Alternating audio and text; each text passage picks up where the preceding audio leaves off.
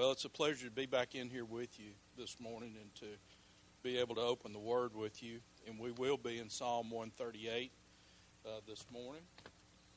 You want to go ahead and turn there. This psalm is a psalm of thanksgiving. There's a series of the psalms, and this psalm is attributed to David. Most scholars will agree that he is the author of this particular psalm. And there are several psalms. There's about 12 or 15 psalms that are attributed as being psalms of thanksgiving. And this is one of them. And this is one of the psalms that where David is voicing his experience with the Lord and causing him to cry out with thanksgiving and leading others in thanksgiving before the Lord. And so that's very important for us to realize that we need to be people who are thankful. Okay? I think that in our society today, in Western culture, we are by and large maybe not as thankful of a people as we used to be, because we have lived a life of ease and luxury in our culture for the most part. Not everybody, but certainly the norm for most Americans is a life of relative ease. We haven't been touched by too much negative things in our life, and so we don't know how to respond in Thanksgiving when things are not good. Okay? It's always easy for us to be thankful and to respond with thanksgiving when all the circumstances are right and everything is good, right? That's what we do. But do we still respond that way when circumstances are negative and the outlook is negative? Do we still respond with thanksgiving? Well, the answer is we should, because our hope is not in this world, it's not in our culture, it's not in our government, it's not in any of those institutions that we tribute or pay a lot of attention to in our society, but that is, if we are children of God, our cause for thanksgiving is our hope that we have in the Lord Himself. And that is exactly what David is articulating here in Psalm 138. He's thankful in whatever circumstance he finds himself in, whether it's a time of ease or if it's a time of trial, he's still thankful to the Lord. So, when do you express thanksgiving, or how do you express thanksgiving, just in general? How do you do that? Do you articulate that with other people? Is it something that you normally do? What's your conversation like regarding thanksgiving?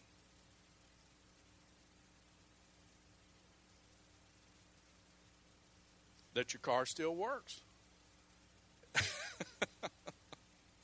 and when you turn the key and it cranked, that's a good thing, right? That's good. That's good. What else?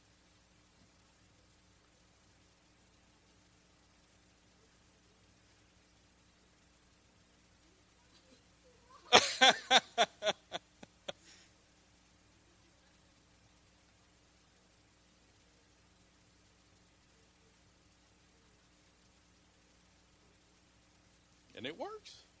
That's good. That's good. What else? What are you thankful for? I mean, those are two good things to be thankful for. Those are little things, right? They're not great, big, overt things, but it's something to be thankful for. What else are you thankful for?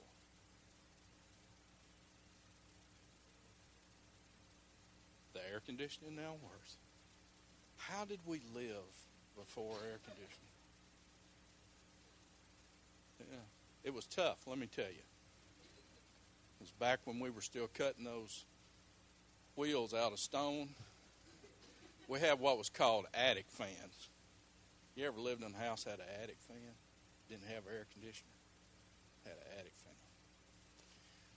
Lived in a house with an attic fan, a little old frame house up on Mitchell Street, and where I spent the first few years of my life.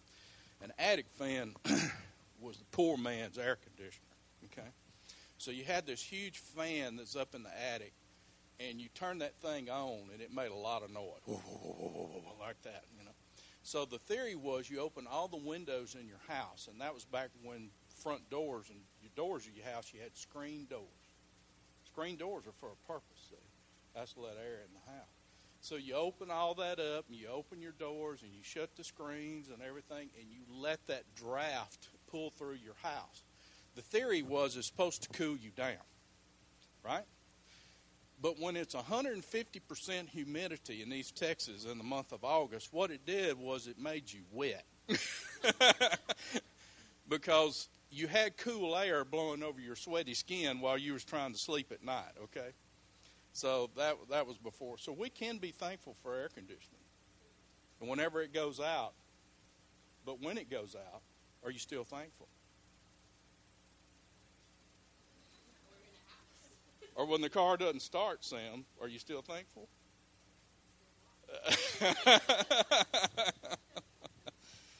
See, Thanksgiving is so much about our attitude, right? And our attitude many times is determined by what we're focused on. If we're just focused on the temporal things of life, and those things don't work or don't work out or whatever, then our response is usually one not of thanksgiving. But when our focus is on something much higher and greater, we can still be thankful when the little things in life don't work out. Okay? And I will say to you, as most of you are much younger than I am, we're living in a time where it's going to become harder and harder for us to remain on that high plane of thinking and be thankful in the midst of very negative circumstances that are going on around us. I mean, I was just watching the news for about 30 minutes yesterday evening. That's about all I can take of it.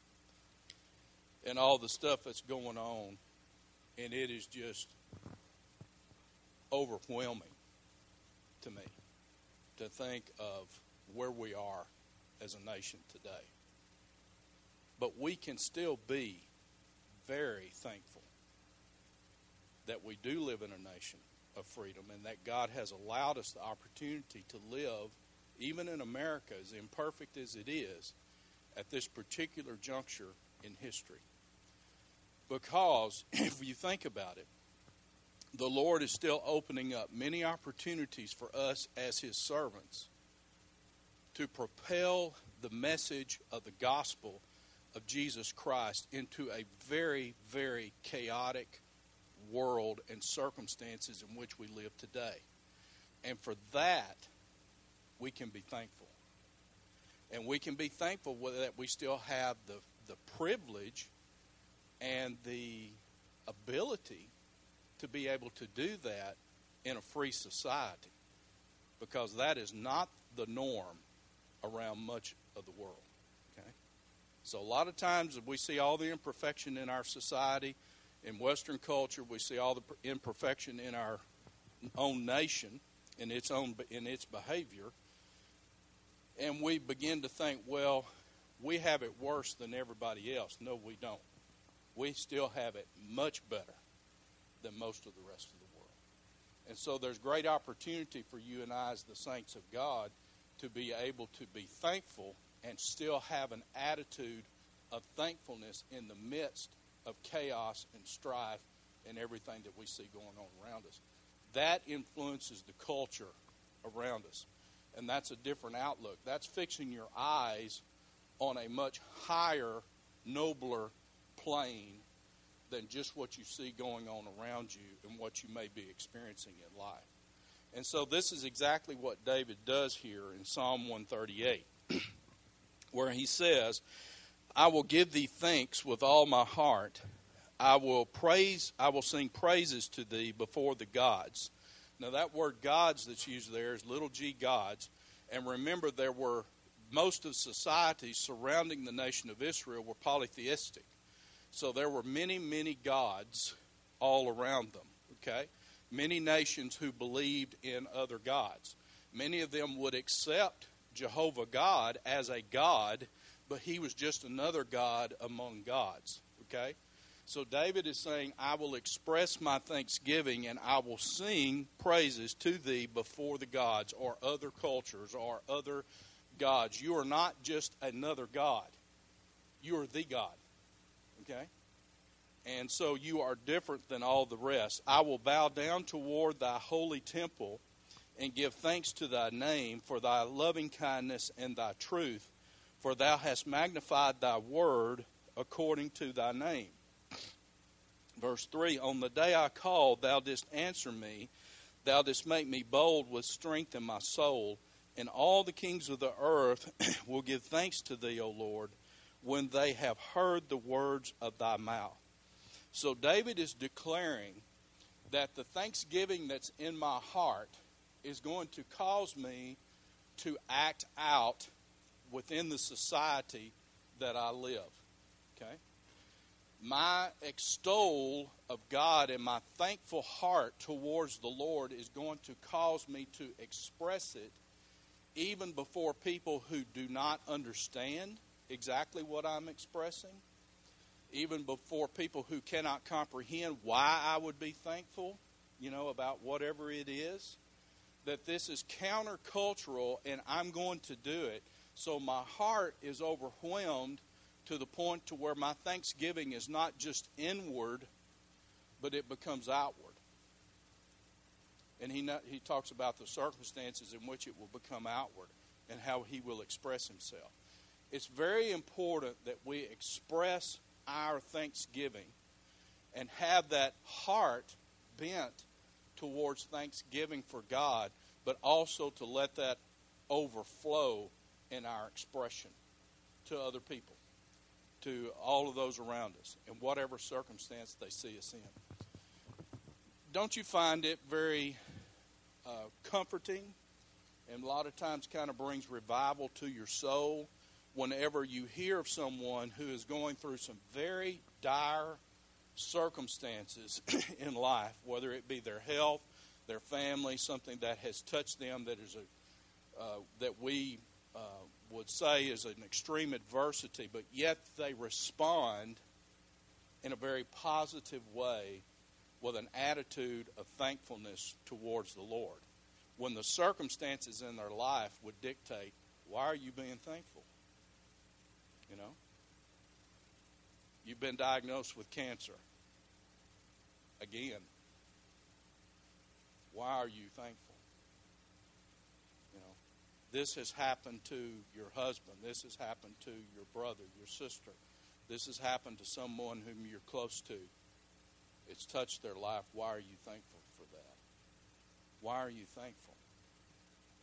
It's because the person who is indeed thankful in their heart amidst negative circumstances has not fixed their eyes on the problem, but they have fixed their eyes on the problem solver, so that they can still respond with an attitude of thankfulness. And it's good for us to experience that. It's good for us to hear of that adversity in other person's lives and see them respond with thankfulness. And it's good for you to do that. That is a good pattern for your life, to remain thankful amidst all the circumstances of life, whatever you find yourself in. So, let's go back to verse 2 here and break this down just a little bit more. I will bow down toward thy holy temple. Well, the holy temple, of course, was in Jerusalem that he is referring to. And, of course, David is not talking about Solomon's temple because Solomon's temple has not been built, right? So he's talking about the tabernacle, which was the Mosaic tabernacle, that old tent of meeting that Israel was still using as its official place of worship. So he says, I bow down towards your temple, God. Okay? So that's a reference to a literal place on earth and that tabernacle that they were still using. But this is also illustrative of heavenly language, that he bows down not only towards the temple at Jerusalem, but he's bowing down to the greater temple that is in heaven. And see, this is part of David fixing his eyes not on the temporal, but on the eternal. Not on the temporal, but on the eternal. And that's the only way that you and I can be thankful in the midst of very negative circumstances, is for us to fix our eyes on the eternal and not on the temporal. Okay? So this is one thing that he's doing, and he's expressing here. And I give thanks to thy name for thy loving kindness and thy truth. Your loving kindness. What does loving kindness mean? This is a part where you talk and I listen. Loving kindness. What is he expressing here?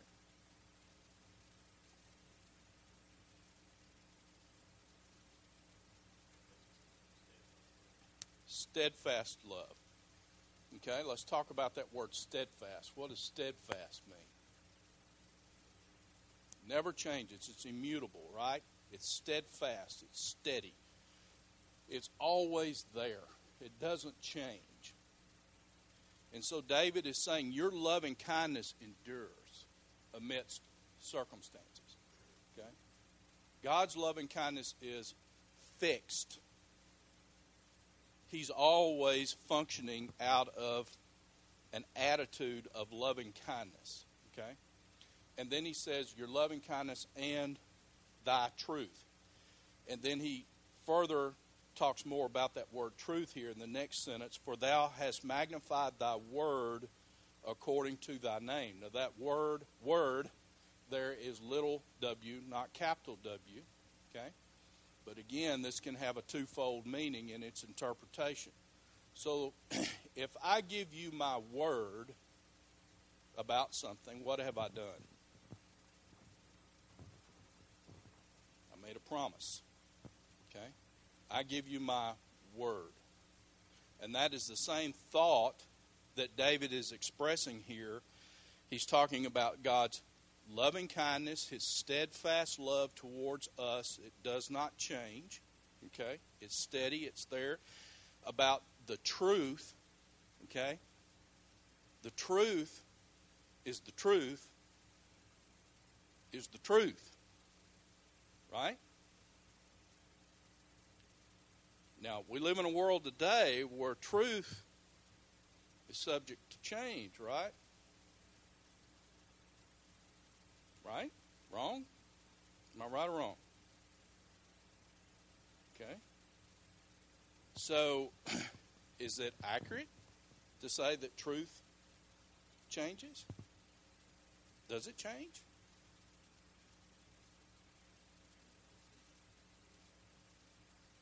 Truth doesn't change. In and of itself, the truth never changes. Okay? So, what he is talking about is this steadfast love, this loving kindness, steadfast love, the truth of God, which never changes. Okay? This is all very concrete language that he's using here. The truth of God that never changes. Okay? And he talks about the promises of God. And the promises of God are always yes and amen. The promises of God are always concrete. The promises of God are always there and they never change. If God promises that he is going to do something, he has given his word, he can never go back on his word, because if he goes back on his word, he is no longer God. So all of this is very concrete language, and this is what David is focusing his attention on, because everything else around us shifts and changes, does it not?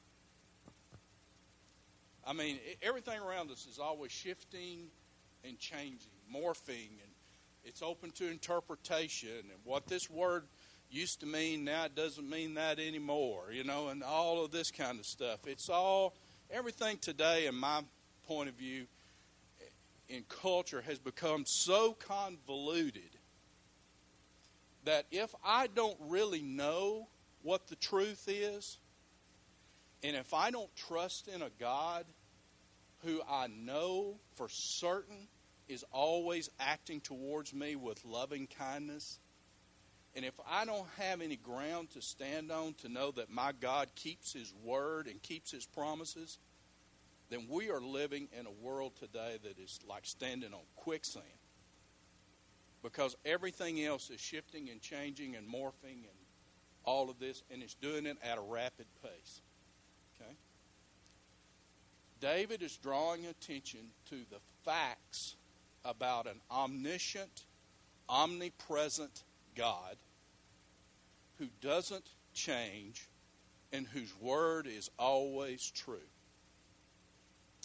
And you and I need to grasp that even more today than we did yesterday.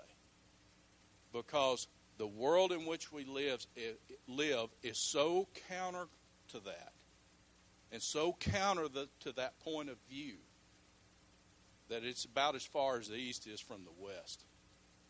We need to know what the truth is and stand on the truth of God's Word. We need to understand that our God does not move, that He is steadfast. He's always loving and kind towards me and everyone else, even though the circumstances look like He is not that way, but He is always working, right? He's always working for what? Romans chapter 8, 28 and 29. For those who are called according to His purpose. He is always for the child of God, He is always working in our life to bring Christ-likeness to you and I. And He works all things, whether we perceive those things as negative or whether we perceive those things as positive. God takes all of those things, those circumstances in life, and He melds it all together and He works it out for our good. Now, sometimes you can't see the good in it right now. Sometimes, see, I have there's a couple of us in here that have the ability to look back now, which is a great thing. Let me tell you. It's a great thing. It brings a lot of perspective, okay? And things that I thought were not for my good at the time that they were happening to me, I now look back 10, 15, 20 years removed from that, and I thank God that He did not do what I wanted Him to do. Because it was good for me. And David, when he writes this psalm, is looking back at his experience with his heavenly Father, who is perfect in all ways, and is saying, I am thankful for your loving kindness. I am thankful for your word that I can trust. I'm thankful that you keep your promises, because I've seen how this has worked itself out for my good time and time and time again. Okay? So, on the day that I called, thou didst answer me, thou didst make me bold, with strength in my soul. You made me bold. You strengthened my soul. Okay? And that's going to cause me to act out and to demonstrate the thankfulness that I have in my heart for what God has done for me. I'm going to extol that outwardly. All the kings of the earth will give thanks to Thee, O Lord, when they have heard the words of Thy mouth. Can you think of a verse in the New Testament that clearly defines what is going to happen in regard to kings and princes and so forth at the name of Jesus one day?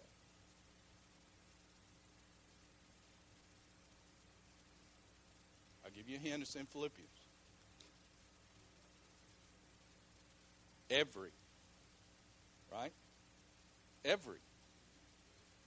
All these other kings that surround me, David says, all these other kings, for one thing, David is saying today, when these kings come to visit me, and they did, because David was the most powerful king, and with the most powerful kingdom in that region of the world at that time, other kings came to him to pay tribute and to visit him. And what he is saying is, when these other kings come into my court to visit me, I extol my thankfulness to God himself before these other kings so that they hear it and they understand it. And it's also telling us and affirming to us Philippians, the scripture in Philippians, that one day every knee is going to bow and every tongue will confess that Jesus Christ is Lord. And it does not matter about the position of the man.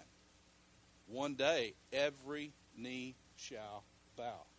Okay? In humble adoration before the Lord. So he's not only speaking about his circumstance at the time in which he lived and how he would express himself then, but he's also speaking in the prophetic as well as what will happen in end time events. In verse 5, and they will sing of the ways of the Lord, for great is the glory of the Lord. So he says, I'm going to lead these other kings who may not understand or have the same understanding about Jehovah God that I do, but I am going to lead them to sing praises to your name. Okay? So, right now we ought to all erupt in song and sing praises to the name of the Lord. Which I'm not going to lead you to do that, because if you heard me do that, you wouldn't like it. But David is saying, I'm going to sing out. You know, music was extremely important to David, right? It was a great means of expression that David had and a great God-given talent that David had. And he used it to honor and glorify the Lord. And he's saying, I'm so overwhelmed with thanksgiving for what God has done for me and his immutable character that I can trust through all circumstances, that it is going to cause me to speak out to these other kings, and it's also going to cause me to lead them in praise to a God whom they may not completely understand. Okay?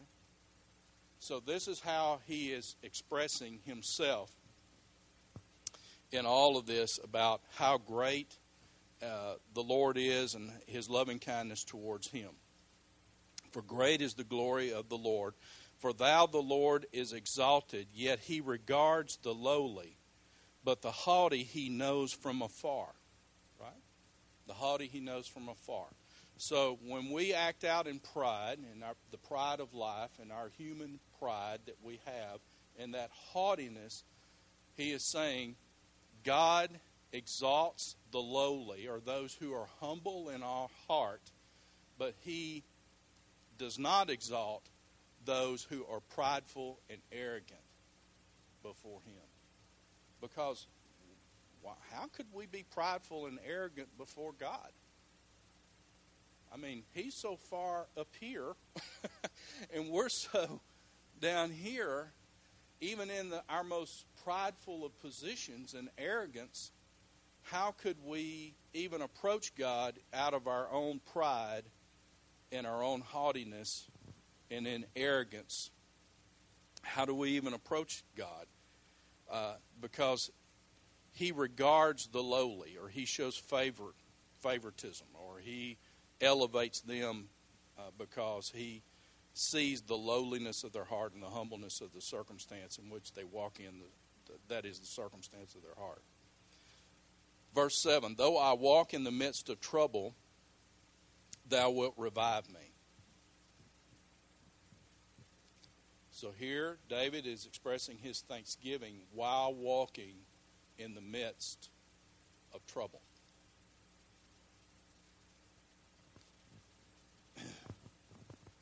Have you ever walked through the midst of trouble and still cried out to the Lord in thanksgiving?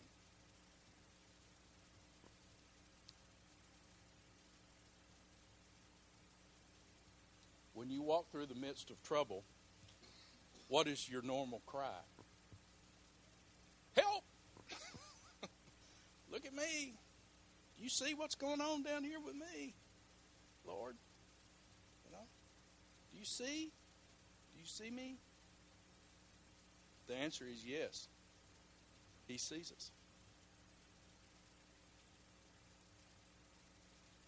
But instead of us crying out about the circumstance and asking for relief in the midst of what we're walking through, David is saying his response is a response of thanksgiving. Now, there are many other Psalms where David walks through some very low spots in his life, and he does cry out before the Lord. And I'm not negating that in any shape, form, or fashion, because God, who is a God of steadfast, loving kindness, lets us cry out in all of our anxiety, anxiousness, whatever it is that's going on in life. He allows us to cast that upon him, and it is good for us to express that to him. It's okay. But David is also here teaching that we should cry out with thanksgiving while walking through the midst of trouble. We can still be thankful people.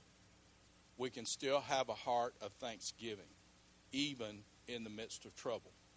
But you and I cannot do that when we are walking in and of our own flesh while we are going through the struggle of life. Whatever circumstance that we find ourselves in. If the flesh is overwhelming us and we're giving more consciousness and we're giving more, we're feeding the flesh in the circumstance that we find ourselves in more than we are feeding our spirit, and if we are putting our eyes strictly on our circumstances and not lifting our eyes up and looking towards the holy temple, towards heaven, and getting some heavenly perspective and some eternal perspective about the circumstance that I find myself in today, if we don't respond like that, then it is impossible for us to be people who are truly thankful while we are walking through the midst of adversity. Again, it's about perspective. It's about fixing our eyes on that which is eternal and not that which is temporal, which is exactly what he's doing. So he said, while I walk in the midst of trouble, thou wilt revive me. It also tells me that trouble teaches me many things. Trouble teaches me many things about walking with the Lord. Now, when I'm in trouble, when you're in trouble, what do we want?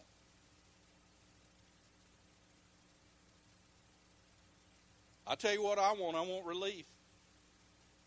I want it right now. I want out of the trouble. I want it to be gone. I don't want to walk through it anymore. I want it to be over. But God in his loving kindness says, son, that's not good for you.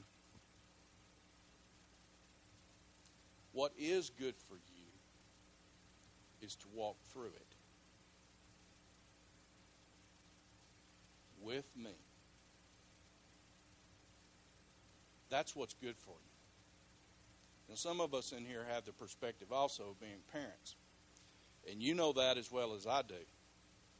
You have to let your children walk through some stuff in life so that they understand what it means to persevere and to suffer and all of those things, because all of those things builds character, right? It builds character. And it helps you not to repeat the same mistakes again if you have to live through the mistake that you've already made. God is a good heavenly Father, okay? So it is not good for us, and it's not good from a father's perspective, to immediately lift the child out of the circumstance and not let them learn the lesson that they need to learn while walking through the midst of it. Because when you have walked through the midst of adversity and struggle with the Lord, what happens is that you learn to rely on him more and more and more. And it strengthens your relationship with the Father. And so it's good for us to walk through and amid, as he says here, in the midst of trouble, Thou wilt revive me. It's good for me. It's good for my soul to walk through trouble. That's counterintuitive for the human being. But it is good for us as the child of God. And we need to remember that. Thou wilt stretch forth thy hand against the wrath of my enemies, and thy right hand will save me. So God is always there to protect me, even in the midst of walking through the circumstances. And He protects me from my enemies. And He protects my character from my enemies. He does all of those things for me. He fights my battles. The strong right hand that's depicted here in Scripture, whenever you see that, and that's mentioned many times, especially in Old Testament Scripture, the strong right hand, the right hand was the hand of power. Okay? The right hand was the hand of power, and it is always representative of power. And it's also representative of steadfastness. Okay? So when David speaks of the right hand that he's going to save, that God's going to save him by his right hand, that means that God is going to bring His authority into your situation. He is going to reach out with His right hand, His strong right hand, that is the sustaining hand of power. God uses that strong right hand to walk you through the midst of the struggle. So He's there to sustain you, and He's there to protect you, and He's there with His heavenly authority working through your circumstance in life. And David says, I can trust that. And I've learned to trust that. Okay? I've learned it. I've learned the lesson of trusting in the Lord and about how He protects me. Because remember, David could look back by the time that he writes this psalm. He could look back at all of the struggle that he went through with Saul. Remember Saul? Saul, the man that David would come and play on the lyre and soothe his heart and soothe his soul and get him to calm himself down. And then the next moment would become so riled up at him that he would pick up a spear and throw it at David and try to kill him. The same man that he ministered to time and time again and was Saul's right hand for many, many years, that same man would pursue him throughout the wilderness and try to kill him. Many, many times try to assassinate him. And many times it looked bleak. It looked like Saul had him. Remember the time where David and his men are in the back of the cave? And Saul and his men come into the front part of the cave and camp out for the night? That's pretty close to your enemy. The man that's trying to assassinate you, right? Trying to kill you. And David's men are telling him, now's your chance. You can take care of this situation right here and right now. Because he's asleep and they don't know we're in here. So slip up on Saul and kill him. Take care of the circumstance right now by your own means and your own power. Do you think God put us in the cave together? So I think God put us in here together so you could kill Saul. You don't think that they weren't trying to tell David that? The circumstances are right, David. Let's just go ahead and take care of this right now and kill Saul. It's all done. Right? What does David do? Remember what he did? He slipped up on him during the night. And he cut off a hem of his robe. And then he showed it to him the next morning. And he declared that he could not take Saul's life because it was not in the Lord's will, basically, that he take Saul's life, and he knew it. And so he honored the man that was trying to kill him. See, that's walking through. That's walking in the midst of circumstance. That's not taking everything into your own hands and your own cunning and trying to do it yourself and saying, now the time is right and all the circumstances are right and now I'll act and now I'll do it and I'll just take care of this situation right now.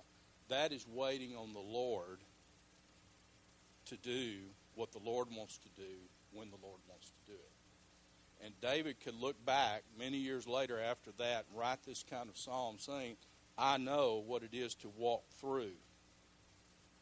And I know that the Lord uses that to revive my heart and that he protects me from my enemies.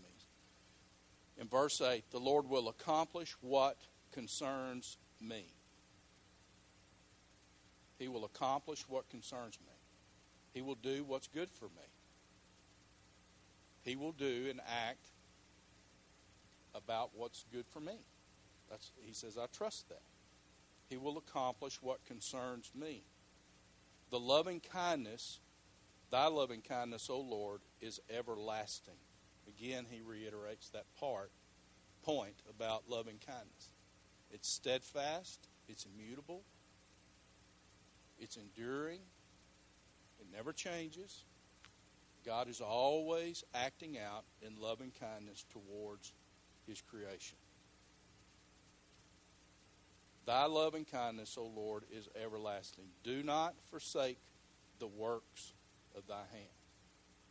In other words, do your will. And I submit to that will. You do what's in my best interest. And I trust you. And because I trust you, I will express thanksgiving towards you. And I will express that thanksgiving in front of all people. Not only the subjects of my kingdom, my own court, the people who serve me, but other kings that come into my presence. I'm going to give thanks to the Lord for what you have done for me and what I know that you will do for me. So he's looking into the past. He's acknowledging his present situation. And he is also trusting for the future that God will do what is in David's best interest. And David says, I trust the Lord in all of these things, and I pray that his will be done, the works of thy hands be accomplished. Whatever that is, Lord, I trust you in it. Now that's a lot easier said than done, isn't it? That's a lot easier said than done. But we can say it and say it with assurance when we fix our eyes on the eternal and not on the temporal. Yeah. And that's a practice. That's a choice that we make. That's a choice that we have to make. So tomorrow, when Sam calls one of y'all, because her car won't start, and she's got to get over to Lufkin to her new job. Did y'all know Sam's got a new job? She's a teacher. Very noble profession. Thankful for the Lord for providing that for you, right? Absolutely. But when her car doesn't start and she calls you because she needs some help, say, Sam, are you thankful that your car didn't start? Put it back on Sam. You know, right? Are we still going to be thankful tomorrow when we get a call, when we get a phone call that something didn't work out like we thought it was going to work out, or something fell through? For me and Andrew, we're in commission sales. I mean, it's like a roller coaster ride for us, guys. I mean, it's one day we up here, the next day we can be down here. Sometimes that happens in the span of 30 minutes, doesn't it, Andrew? You think you got a deal set and it's going through, and then all of a sudden it just falls apart and it does it all one phone call. Okay? Are we still going to be thankful and say, Lord, you know what's best for me and my family, and I trust you in this? I mean, let's be practical about this. Are we still going to be able to trust when the deal don't work out? David says, I can trust and I can be thankful when everything's working out and good. And I can trust and I can be thankful even when it seems like it's all going south. Because I choose to trust. And I choose to be thankful in whatever circumstance I find myself in. All right. That's Psalm 138.